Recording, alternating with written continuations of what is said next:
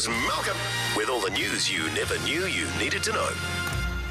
G'day, Malcolm. Hello, Malcolm. G'day, guys. How are you? Doing great, thanks. How's your darling wife? She's got a head cold. Poor She's just thing. had her 4th COVID test this morning.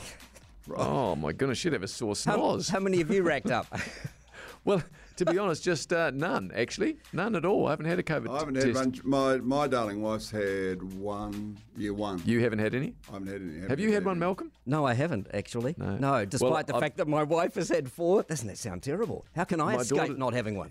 My daughter's had one, and she's had a vaccination for what it's worth, but she said it was a particularly unpleasant experience, and she's 22 years old, not soft, but it's for some people, they don't seem to feel it, but for others, it's excruciating. Jan described it as basically it felt a little bit like having something shoved into the back of your brain, but, you know. Well, that's always apparently pleasant. It was absolutely fine. Well, give Raylene our best, Malcolm. Yeah, mate. I will do. I mean, I hate needles. Every night on TV now, I just fall over when I see a needle, and every night on TV there's needles going in people's arms. That's true, Malcolm. Stop Very it. true. Yeah.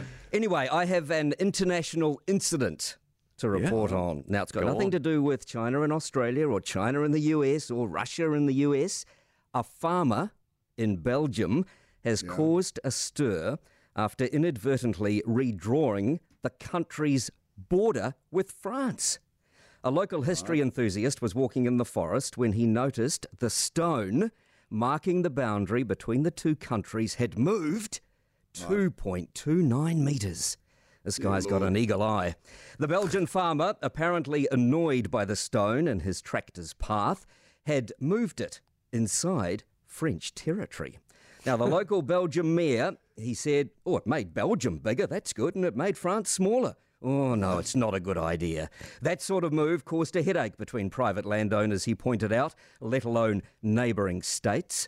Now, the border between France and what is now Belgium stretches 620 kilometres.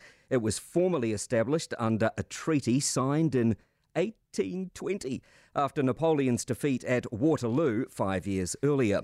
The stone dates back to 1819, when the border was first marked out. Now, the Belgian mayor says, he was happy that his town was bigger. The French opposite, his French mayor over the border, he's not so happy. But they're both hoping to avoid a new border war. Local Belgian authorities plan to contact the farmer to ask him to return that stone to its original location. If he does not do that, does not happen, the case could end up at the Belgian Foreign Ministry, which would have to summon a Franco-Belgian border commission, dormant since 1930. The farmer could also face criminal charges if he fails to comply. The mayors say if he shows goodwill, he won't have a problem. We will settle this issue amicably. I can see this stone just moving backwards and forwards. Every time it gets in the farmer's way, he'll move it again. I reckon that farmer was stoned. Anyway, just me. Thanks, Malcolm. Have a great day.